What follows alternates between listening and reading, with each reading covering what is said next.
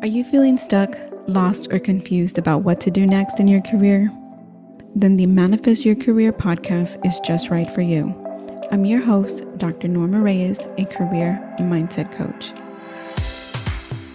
I help successful Latinas who are battling self-doubt, self-sabotage, and imposter syndrome. I teach my clients how to combine their intuition, skills, and knowledge so that they can manifest their dream career. It's time you start listening to your inner wisdom and guidance. Tune in each week to the Manifest Your Career podcast and learn how to align your mindset to your career goals. Keep listening, and together we'll manifest your dream career.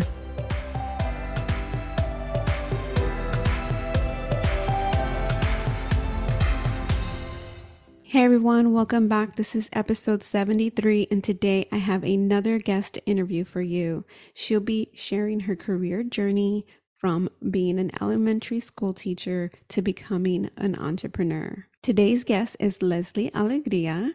She's an experienced HR, recruiting, and career development professional. She founded Alegria HR Consulting to support mission-driven companies and employees with HR, recruiting, and career coaching services. She takes pride in providing high quality and individualized services so people can get the specific support and resources they need to achieve their goals. Lesley comes from a Peruvian heritage and was born and raised in San Francisco before graduating from Cornell University, then moving to Greenville, South Carolina. You can learn more about her services at alegriaconsulting.com. All right, guys, let's go ahead and get started.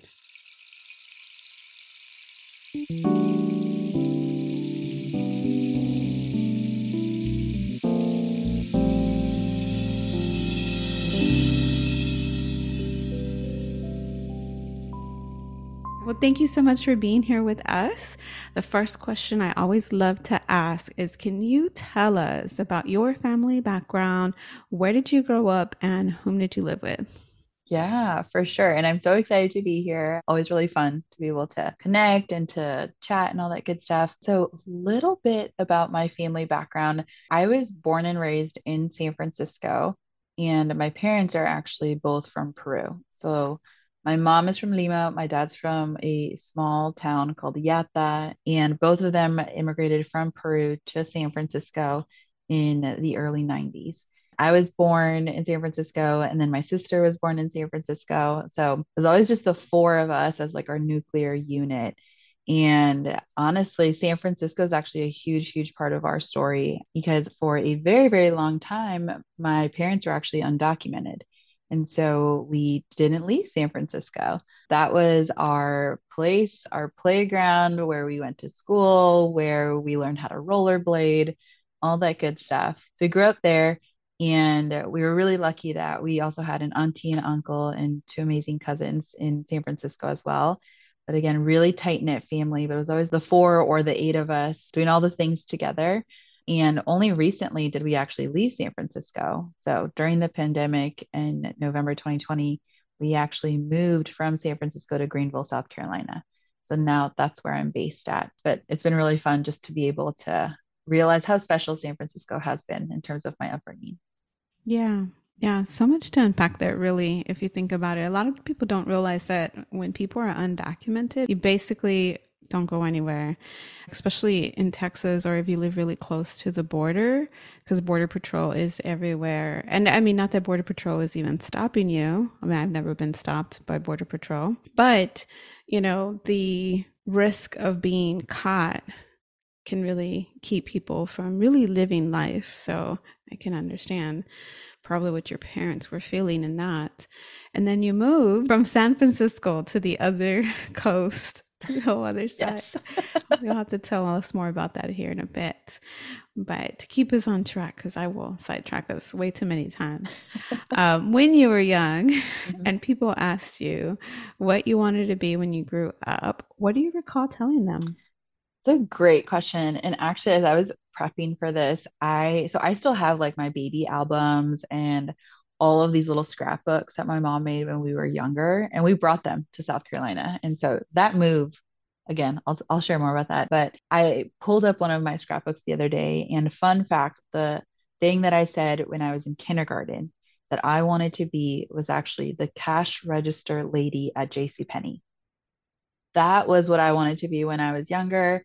It totally makes sense. Like we were at JCPenney all the time. And now in retrospect, I'm like, yeah, the cash register lady had all the money, had all of our money. So of course I wanted to be the cash register lady. But in all seriousness, outside of that, the thing that I always talked about from according to these scrapbooks from kindergarten all the way through fifth grade was actually I wanted to be a teacher. And it was around third grade. I remember my parents bought us a whiteboard for our bedroom. Me and my sister, we shared our bedroom. We're really close. She's my best friend. And I remember distinctly, we had our two little twin beds, whiteboard next to one of them. And I would have her sit down and I would have the marker and I would be walking through a lesson. And it was one of those moments where I was like, wow, this is what I want to do. This is what I want to do. Like, I need to figure out how I can become a teacher. Then, middle school and high school, it did shift. I actually thought that I wanted to be a lawyer. And the reason I wanted to be a lawyer was because at that time is when my parents, back to their documentation status and all of that, we were actually working with a lot of lawyers to make sure that we were on some sort of track for them to be able to get their papers and interacting with the lawyers and getting to know them and seeing the power that they held to be able to help my parents navigate such a complicated system. I was like, I want to be able to do that. I want to be able to be part of somebody's story and be able to support them through such a complicated system and to be able to live a life where they can, travel freely amongst other things, of course, but just like have that relief. And so it's interesting kind of reflecting back on that from cash register lady at JCPenney to teacher, lawyer. I actually wanted to be a lawyer up until I went to college. And then that's when things shifted a bit. Yeah. It's always so interesting to hear, but it's what influences us is how can we help our parents, right? Especially as children of immigrants. When I don't think that there's anyone that I haven't heard say like I wanted to do something that was going to help my parents, whether, it's being a lawyer or, maybe working in the government and dealing with certain type of work that works directly with immigrants, all of those things. I never wanted to be a teacher. I will say that's not something I ever It's wanted an to be. I acquired was told taste. that I should be. I was often told, you should consider teaching. I'm like, no. But I did like to play teacher as a kid. I think everyone probably did that at one point. Hmm. Oh, everybody sit down. I'm going to teach you today. I believe it. So now you kind of talked a little bit already about some of the career role models that you had. Were there any more that you imagined yourself like, aside from the ones that you've already mentioned? Yeah, I think for me, I feel like I've been really fortunate where I've had like a few career role models. Back to my parents, like they were actually career role models for me in terms of being able to set out your own path.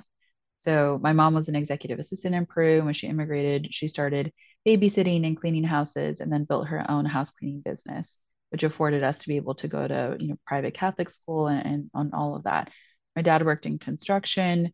He ended up doing freelance construction work and so things on his own, which was really inspiring. So from them, I feel like the role model was really focused on like work ethic and persistence and feeling fearless in pursuing something on your own. And so that was really inspiring. Once I started getting into the workforce, I actually got my first job at 16. So I was pretty young. And I was working at a commercial real estate firm. And I was the assistant of the executive assistant of the CEO of this commercial real estate firm. And I adored my manager. And I really still look up to her. We still keep in touch. But being able to see, how she navigated her work and how she was able to balance all the things for me was really inspiring. And just observing other people in that setting, like how they carried themselves, even the words that they used to talk about things that frankly I had no idea what commercial real estate was. I feel like I only recently learned what that was. That was so powerful. And I saw all those people as role models. And so those different groups were really influential. And of course, my teachers were huge too. And I was always a student growing up where I loved school. I appreciated school. I loved that through a book, I can be transported somewhere else. We didn't travel a whole ton, but I could read about something like pretend like I was there, like pretend like, I'm going across the world and being able to get exposure to different cultures and everything. And like seeing my teachers be so passionate about the work that they were doing for me, I was like, okay, I really want to be passionate about the work I'm doing too. And so, even though what I would ultimately do did shift a few times, and I've gone through a number of career changes, that passion that my teachers showed, that was huge. And so, the fearlessness from my parents, their courage, the passion from my teachers, and then being able to see in like a more corporate setting how people carried themselves and how they interacted with each other, that was also really inspiring. Thank you.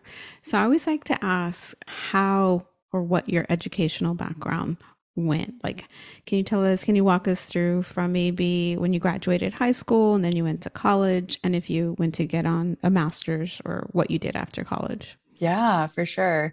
So, just to like bring it to the very beginning, I was actually rejected from pre-K, which is the biggest irony of all because I ended up teaching pre-K. But my whole K through 12 education was in the Catholic private school system in San Francisco.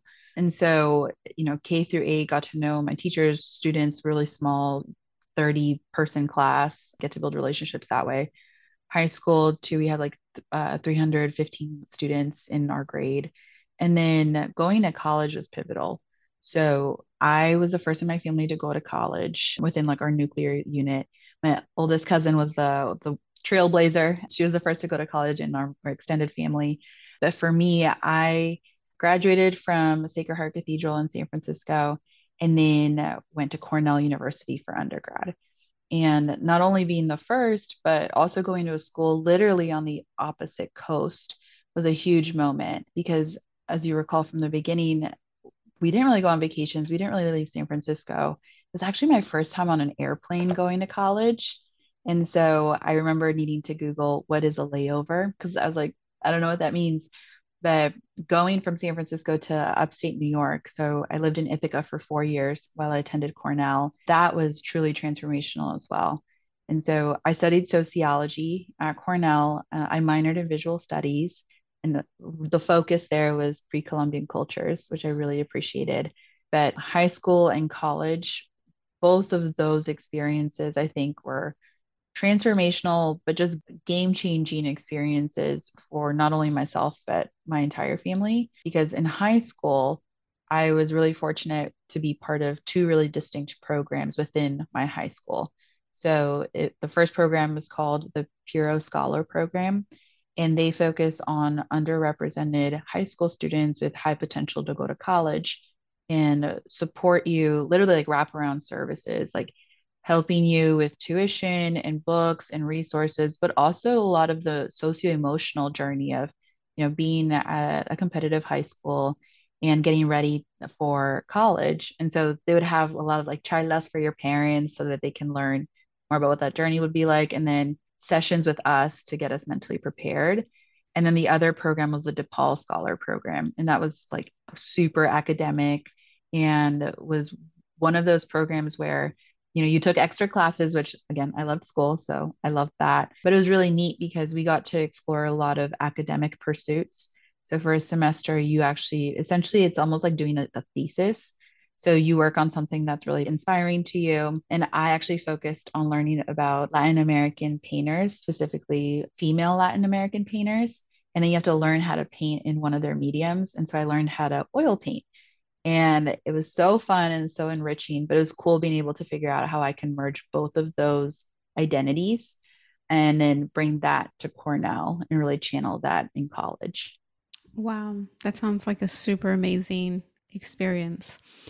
Mine was nothing like that, but just as going to college, whether you go away very far or not very far, it really does grow you as a person if you allow it to, right? Because Mhm. there's plenty of people who go to college and they're the same person that went in.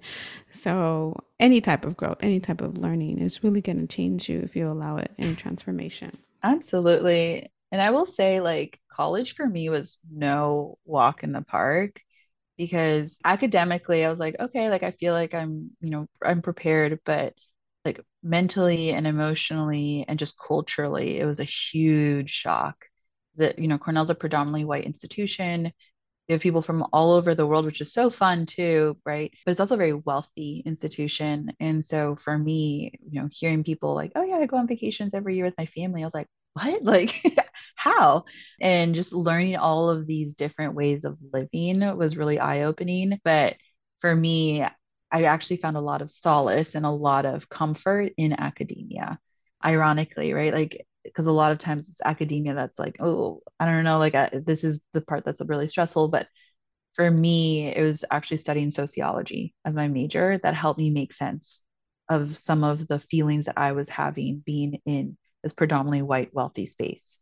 So that's one way that I kind of started figuring out my place in the world and how different systems were working against me, for me, with me, and figuring out just like the systemic side of society and where I fit in. And so I'm glad that I ended up majoring in that. I wouldn't change that for the world, but definitely college was, whew, it was a whole other experience. Yeah. And, academia, I think, as a student, is a wonderful place. I think it's a more, if you're a professional in academia, that it becomes a little more Mm-hmm. double edged, right? Because it's the dream for some, but then you're also having to give up a part of yourself to Mm-hmm. be living that dream. But anyway, that's a whole other thing. So now you went to college. Can you share with us how you finished college and how your career unfolded to where you are now? Yeah. So college really prepped me for the career in a number of different ways. So studying sociology, studying systems and groups and like how groups think and learning words and like microaggressions or groupthink. Those things really set me up to be able to understand some of honestly the like icky experiences that I would experience in the workforce that I hadn't experienced yet, but I was bound to, and I did. And so having that language was really helpful because I was like, oh, that made me feel really crappy. And I would unpack it and I was like, oh, why did that make me feel some type of way? Oh, it was because it was a microaggression. Okay, got it. Let's figure out what can I do now. And so the academic part prepared me, but also I actually ended up having a number of different internships in college. So I mentioned I started working at 16 in college. Literally the first week I needed to figure out how I was going to pay for my expenses. Actually, the moment I graduated high school, I financially needed to basically take care of myself. And so I was lucky enough to have different scholarships and grants to be able to cover most of my studies, but I still had to work. So I remember week one, I was like, all right, cool, I have to put myself out there and interview. And so I ended up landing this awesome job that took me literally all of college. So 4 years, I was interning at the HR office at the School of Architecture, Art, and Planning. And that was so fun. It was a student assistant job, right? But I took it so seriously. Like I would dress the part, I would make sure that I was always there on time. And I was there so early in the morning. I think it was like 7:45 every morning. And mind you, in Ithaca, spring semester, it's in the negatives in January. It's so cold. And I'm a San Francisco girl, like through and through. So I'm only used to 55 to 65 degrees. Anything above or below, I'm like freaking out. So, wake up early. It was freezing, but I'd get to work on time, but wearing my slacks and like cardigan, the whole nine. And that really prepared me just for a life of building consistency and routine and just making sure that I was just showing up and like on time and all those different details. So that was really helpful. But outside of that, I actually ended up getting a few jobs on top of that main job. So that was like my steady job all 4 years. Outside of that, I also interned at the museum on campus. So I was the school and family education coordinator. And that was really fun. I got to lead tours. I ended up actually leading a tour in Spanish, which was really fun. And then creating activities for students to participate in when they come and visit the museum so that they can engage with the art pieces. And so that was really meaningful. I also ended up working as a student assistant in the public service center. And so I founded a club that helped sixth graders specifically get exposure to college early on. And so they would do a project where they would make a mock application for Cornell. And then I was the one who was like helping coordinate with other student leaders, reviewing those applications, bringing them on campus for a tour, doing mock classes. Like it was really, really fun. And so did that. And then every summer I interned somewhere. So first summer I was a conference assistant. Second summer I was interning with Teach for America. My third summer I actually interned at Nordstrom because I thought I wanted to go into fashion. I did not go into fashion. Can barely dress myself. But I got exposure to different fields because I have lots of passions and lots of interests, and I wanted to figure out what I wanted to do after college graduation. And I figured internships were the best way to get exposure. And so, had my study roles, but got intense exposure into different fields just to get a taste of it and figure out what I wanted to do. Yeah, that's amazing. I wish I had had that kind of motivation. I had jobs in the summer, but they were just jobs. They were definitely not internships. So then you graduate college. So what's your first quote unquote real job? Because all of these are real jobs that are really helping you build your skills. Mhm. But what was your first job after you got your degree? Yeah, good question. So my first job out of college was actually teaching. And so I got to fulfill one of those dreams that little Lesley really wanted to carry out. So I was a bilingual pre-K teacher in San Francisco, and I was able to secure this position through Teach for America. So my junior year of college, I actually applied to Teach for America early. I knew I wanted to be a teacher. I knew I wanted to be in the classroom. I figured if I knew where I was going to work after college graduation, then I could have enough leeway and like prep time to be able to mentally prepare, but also develop the skills to make me a more effective teacher. And so I applied my junior year. I got into TFA. I knew I was going to be a teacher. Didn't know what grade exactly until senior year, but I knew I would be a teacher. So I actually ended up just lesson planning and facilitating and everything. Graduated May 2014. And then it was like, what, 3 weeks later, was in Los Angeles for something called Summer Institute, where they like train you to be a teacher in less than 2 months. And so it's really intense, barely sleeping and all that good stuff. And that was like my first exposure to like, okay, here's this new world, this new setting. And then I flew back to San Francisco and I started teaching for the school year. I taught at a Head Start and then I taught in the district. And so those 2 years were immensely eye-opening because I not only was like, wow, I've been able to fulfill this dream of teaching that I've had for so long, but it was also the first time I was like, oh my gosh, this dream that I've had is no longer my dream. And this isn't for me. And I remember just having a moment, many moments of panic because I was like, I'm a Capricorn, so I love to plan and work hard and, all that. But it was a moment where I was like, I've been working towards teaching for so much of my life. And now that I'm here, I don't want to be here. And it was actually like one of the biggest moments in my life where I need to figure out like, okay, what am I going to do? And how am I going to pivot from here? Because at that time, it actually felt like I was failing. It felt like I had failed myself and my own dreams and like younger me. So it was definitely a challenging time. Yeah, definitely. Especially you spent all these years and time and committed yourself, and then all of a sudden you're like, I don't like this, and what am I going to do? Right. And we get that feeling of like we've spent all of this time and now we're throwing that all away when really in reality you didn't throw any of that time away because all of that was so beneficial to you in so many different ways. But at the time, it's so hard to see that because all you're seeing is like, now I want something different and I don't even know where I want to go. So where did Exactly. you go? What did you do? Yeah. Well, I cried every day.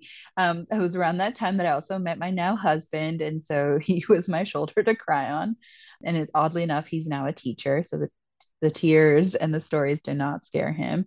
But, I think after I was honest with myself, and I was honest with myself in the sense that I was like, okay, like I don't want to be a teacher, and that's okay. Because I did feel a lot of guilt and a lot of shame in saying that I didn't want to be a teacher anymore for a number of reasons. Not only was it the thing that I wanted to do for so long, but I also knew that my role as a teacher was so important.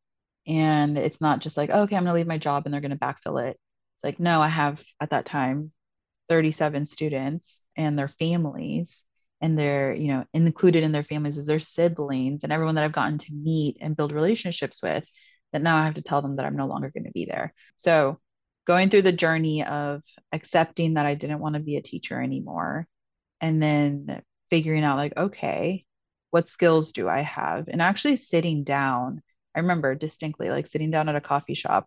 I had a notebook and I just started writing out all the things that I knew I could do well. And I was like, okay, well, engaging students, like I'm really good at that. Talking to parents, I'm really good at that.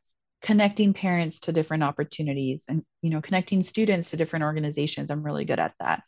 And just writing all of that down. And I remember I was like, okay, I have no idea what kind of job I can have with all these skills. And at the time, I also looked at those skills and I was like, these are soft skills. Like, no one's going to want to hire me. Like, these are soft skills. Like, I was in San Francisco at that time, similar to now, tech was everywhere. And I was like, they're over there trying to hire software engineers. I'm not a software engineer. How on earth am I going to get a job?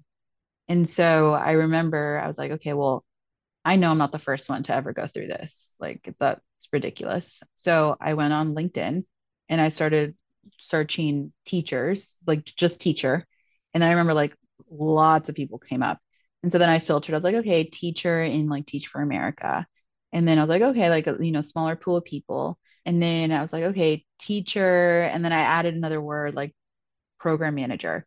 And then like all these people started coming up, and I was like, okay, cool. So I started looking through some profiles, and I saw that there were a lot of people who had transitioned from teacher to nonprofit program manager, recruiter, marketing, like all these different positions. And I was like, great. I just need to get on the phone with them.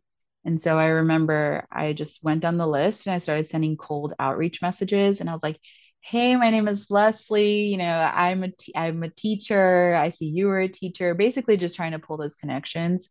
Sent out tons. I think at the end of this, like maybe 9 month period, I reached out to like definitely over 100 people. Not everybody responded, and it was like, it is what it is. But the people who did were so kind, and they shared a ton of different knowledge and resources and tips and advice in that notebook where I started writing out all the things that I was like, okay, self inventory, here's what I'm good at. I remember that's where I added all the notes from every call. And I started pulling themes. And I was like, okay, it sounds like with my experience as a teacher, but also all my internship experience and just who I am as a professional, maybe recruiting could be a path. And I remember I Googled, I was like, jobs that help other people get jobs, and like recruiting came up too. I was like, okay, I'm seeing a theme there. But I remember I was like, yeah, I don't know if I'm ready to go into recruiting quite yet. I want to do something different where I still get to support my community. And by my community, I mean the Latino community, folks coming from underrepresented backgrounds, Black and Indigenous people of color, folks coming from low income backgrounds. And I was like, I want to be able to like be in that space and to help us move forward. And I just don't know what to do. So I remember going back to Google because I'm a millennial. I just kept researching. And then I came across this organization called Braven, and I cold outreached the executive director, and they had a program manager job open. And I was like, hey, here's my story. I see you have this job open. I linked it. I was like, attached as my resume. I would love to interview. And I just shot my shot. And I remember like closing my computer and I was like, so be it. If she responds, amazing. If not, it's okay. And she responded. And so I was able to go through the interview process, and I'm able to land this new role using a lot of the transferable skills from teaching. I love that. I love that. And then, it's so Capricorn of you. So those listening who are thinking, oh my God, like there's no possible way that I could have done all of that. No, we all have different strengths. A Virgo is also another person who's like, oh, I can do that. I love research. Virgos and Capricorns love the details and all of those things. But I love that you shared that because a lot of times people only see, right? Like transitions, like you were a teacher and now you did this and now you're doing this. And they don't see all of the hard work that goes on behind the scenes. So now you have that. Take us on to your next roles that you've had since then. Yeah, there's been a few. So after Braven, so I was there for 2 years. And within that role as a program manager, and I'm sure, program managers listening are like, yeah, we wear multiple hats. Like as cliche as it sounds, it's true. And so I was, recruiting, I was doing a little bit of marketing, I was doing a lot of operations work. And in that role, a big part of my scope of work was to recruit students at San Jose State to join the program. And I loved that. And I thought it was so fun. And I got to connect with a lot of students. And it was very, a mix of building relationships, figuring out how you can track your progress, use a lot of data, you've got metrics, all of that. And I remember I was like, okay, well, when I did my initial research during the transition into Braven, that recruiter role kept popping up. And so I actually looked back at my notes. And it's interesting because my my skill set expanded in my 2 years at Braven and my exposure and my knowledge and also my sense of awareness, but a lot of my passions only got deeper. And so the passions that I had around supporting underrepresented talent, supporting folks to be able to get economic success, being able to land strong jobs, like that never changed. And so I was like, okay, let's look back at my notes. Let's see what I learned then, and let's see what I can learn now with my 2 years of knowledge. And so I, again, did something similar. I started researching again, but this time it was a little bit more focused. So I specifically focused on getting to know recruiters.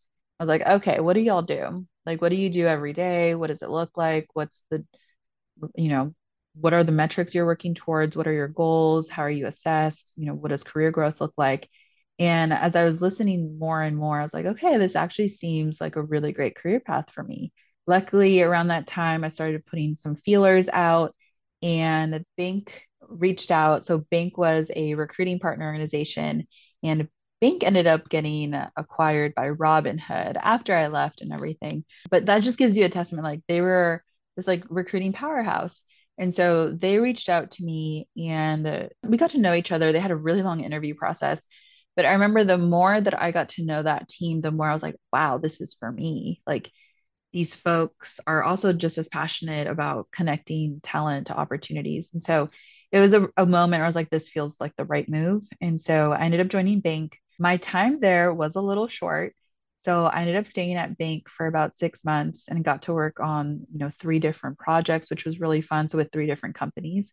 But around the 6 month mark, I actually ended up getting recruited by my former manager to join his team within tech. It was at a tech startup, and to really help on the technical recruiting side of the house. And that's when things got really interesting. I ended up staying at that company for about a year and a half or so. And that's actually where I met some of my dearest friends and really got to do some meaningful work, got to recruit a ton of different software engineers and product managers and really build relationships with them. And I still keep in touch with a lot of them to this day. But that was a moment where I also realized, like, wow, I really love recruiting. I really love technical recruiting. And I really love doing DEI work and learning and development work within recruiting. And so I realized how expansive the recruiting world can be. From there, I was like, okay, let's continue doing this. At that same time, I also realized I loved coaching. And so, again, kind of throwing it back to college days where I had so many passions and interests, I was like, oh, wow, like I love recruiting, learning and development. I love working on diversity and inclusion initiatives, but I also love coaching people. And I really love coaching one on one. And so I started doing some just one off coaching on the side. So after I was at that tech company, I ended up transitioning into a little bit more HR roles, but then I also transitioned into like a formalized coaching role. And that's when things got really interesting because at that moment, not only was I doing recruiting, but I was also doing career coaching. And I knew those were the two things that I wanted to make sure that I was doing for a very, very long time. And so ended up having a few freelance opportunities to do both, a few full-time opportunities to do both, but have stayed in that world up until today. I still do that, but now I get to do it under my own business, which is really fun. Yeah, which you'll be sharing with us soon. But before we get there, I also like to ask people, what have been some of your career challenges? And then how did you overcome those? Which you kind of gone into that some with a lot of the research, a lot of the very thoughtful before taking action. But what are some other Yeah. challenges maybe that you faced?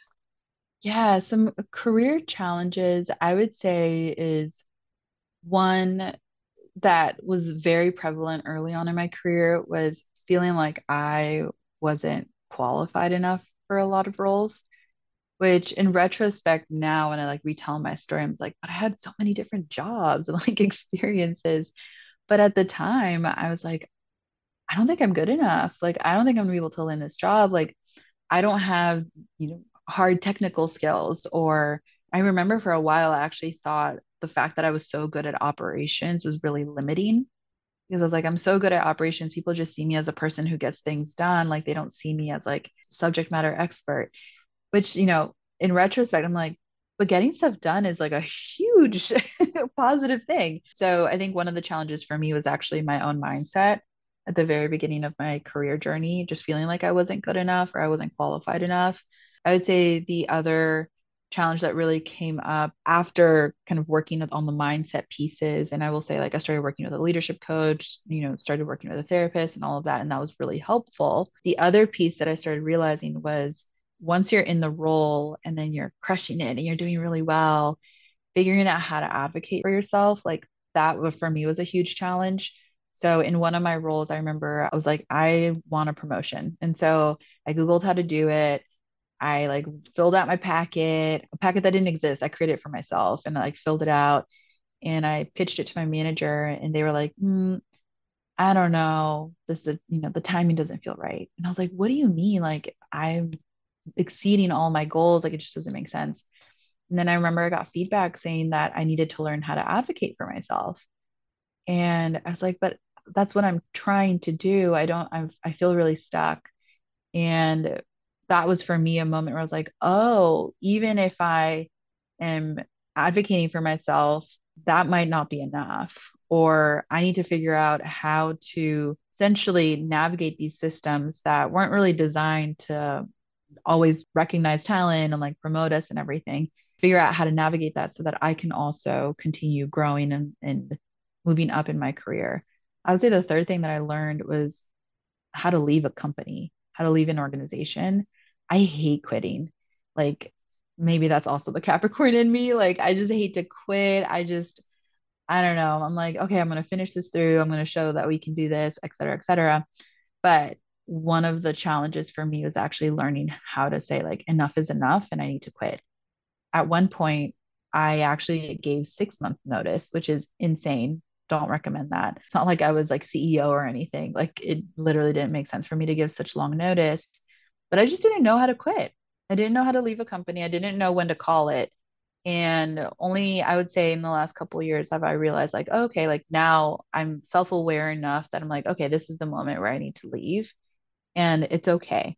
It's okay to like put yourself first. It's okay to, know, focus on your mental health, on your physical health. And if you're not growing somewhere, like it's okay to look elsewhere because there are also so many different opportunities out there. Yeah, definitely. Thank you for sharing that. So, I always like to ask, what is some of the worst career advice that you've received? Ooh, worst career advice, I would say has been to always put your career first. Like that's actually been the like I remember distinctly when someone who was like very high up in a very well-known technology company told me, the only way that you can move up in your career is if you put your career first, second, third. And I remember at the time I was like, I don't know if I could do that because I'm also really close to my family and my marriage is also really important to me and I'm really important to me. Like I like having time for myself. And I was like, oh my gosh, so I guess I'm never going to be able to, have the career of my dreams. And I remember after hearing that one, I decided that person was not going to be a mentor of mine because that wasn't really in line with my values. But second of all, I was like, wow, okay, like this is a belief that some people hold and I can choose to believe that or not. And I actually chose not to believe that. I was like, I don't have to put my career first to have a successful career. I can, honor my career, but also honor my marriage and my relationship with my parents and my sister and my friends and myself, most importantly. So that career advice is I would put on. one of the worst career advice that I've gotten. Yeah, that is pretty bad. But it also gives you that, right? You get to see where they are and then decide, well, that's not going to be true for me. It Hmm. takes a lot of inner strength too, especially if it's from someone that you considered, I want them to mentor me. I want to be where they are, wherever that is, maybe not necessarily in their role, but in a similar type of affluence, I guess is the word. But then to hear that, that can also be kind of so crushing, right? If you let it. Hmm. But instead, you took that as, all right, learning opportunity, which is what we all need to do when we hear advice that doesn't ring true to us, right? Maybe someone out there does believe that, and that's okay. There's nothing wrong with believing it. I just know that not everyone has to believe it either. Okay. That's true. So what's the best career advice you've had? Best career advice. So I have been so fortunate that one of my dear, dear friends and mentor, business partner, all the things, her name's Jabu. She has been able to share so much positive and great career advice. So it's funny when I think of the top 10, I'm pretty sure she has 1 through 8. So she's great. But I would say like the number one career advice, and this comes from Jabu, would say to make sure that I'm doing things my way. And that has been so empowering to hear that from, someone like her. She was actually the first head of HR at Airbnb really early on and has built a successful business of her own. And to be able to hear that, like, oh, you can do it your own way has always been so inspiring. And so I try to honor that, every time I think about my own business too. Yeah, absolutely. Definitely the reason for the podcast. I want people to know that everybody's career journey is not only unique, but whatever you feel is the right path or the right step for you is the right step. People might not agree with you because they just can't see it, and that's okay. Just follow your intuition on what your next step needs to be. So, Hmm. now tell us from the last job you had, the last official, I guess, where you were an employee, to where you are now. Share that story with us. Yeah, good question. Well, technically, I am an employee of my own business now. So, but I know what you're saying. The last job that I had, last full-time job before I launched my own business, I was actually the program director for an accelerator that helps software engineers master the interview process. And so I was building a program and experience for our clients to be able to learn what it takes to land an amazing job. Especially, for software engineers, the interview process is different than you would find for recruiters or marketers or et cetera. So that was my last full-time job. And then there I realized like, no, I really want to actually launch my own business. And so I transitioned and I founded Alegria HR Consulting. And what we do is we offer recruiting, HR, and people operations consulting services for early stage tech companies, and then also career coaching for individuals. And so on the career coaching side, typically that looks like one-on-one career coaching, which is my favorite thing to do. We're going to be launching some group coaching soon. And then we also have a blog, so careerlessons.co. And a lot of the content that we share is really targeted for women, first generation professionals, Latinas, Black and Indigenous people of color. And so, really making sure that career content is culturally relevant and also rooted in experience. Because on the consulting side, I'm usually in those rooms hearing how companies want to hire, how they're evaluating talent. And so, it's such a privilege to be able to also be a career coach and build off of those insights. That is so awesome. Like from pre K teacher to having your own HR consulting business. Amazing. Well, that's all of my official questions.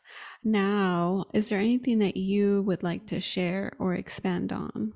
I'm just really excited to be here. So, in terms of things that are coming up, we're going to be sharing a lot more content on our blog, so careerlessons.co. And so, definitely stay tuned for that. And then we're going to be launching some group coaching programs in the new year for folks who are on the job search. That's my specialty. So, I'm super excited to launch that soon. That is exciting. Did you want to share your transition from San Francisco to the other coast? Yes, it was a long drive. I will say we drove through Texas for a long time. But no, the transition has been great. We've honestly have been building community here in Greenville, South Carolina. and getting to know different Latino communities. We've gotten plugged in with the Hispanic Alliance, which is a huge nonprofit here that does a lot of meaningful work for the Latino community. And so it's been really fun just being able to get to know another side of our country. That's amazing. Well, that takes strength just to be able to move out of state and then to go across the country is, I can't even imagine. I don't foresee myself leaving Texas or the region, but that's probably like 99% of all Texans. I believe that. Born Texans, I will say, because I'm sure there's Texans or the California Texans be coming in. But anyway, you guys are welcome. I love it. I love it. I'll have to visit you. Yes, yes. If you don't like when it's hot, make sure you come between November and January, maybe Yes, February. February is still cooler. I love it. Otherwise, it can get pretty hot and humid. It's more the humidity than the heat, really. But thank you so much for being here and sharing Thank you. your This is journey. awesome. Yes, and for everyone, I will make sure to share all the links so that you can connect with Lesley and, look forward to her blog and coaching programs that are coming up. Awesome. Thank you so much. Thank you for listening to the Manifest Your Career podcast with me, your host, Dr. Norma Reyes, a career and mindset coach. Learn more today on manifestyourcareer.com.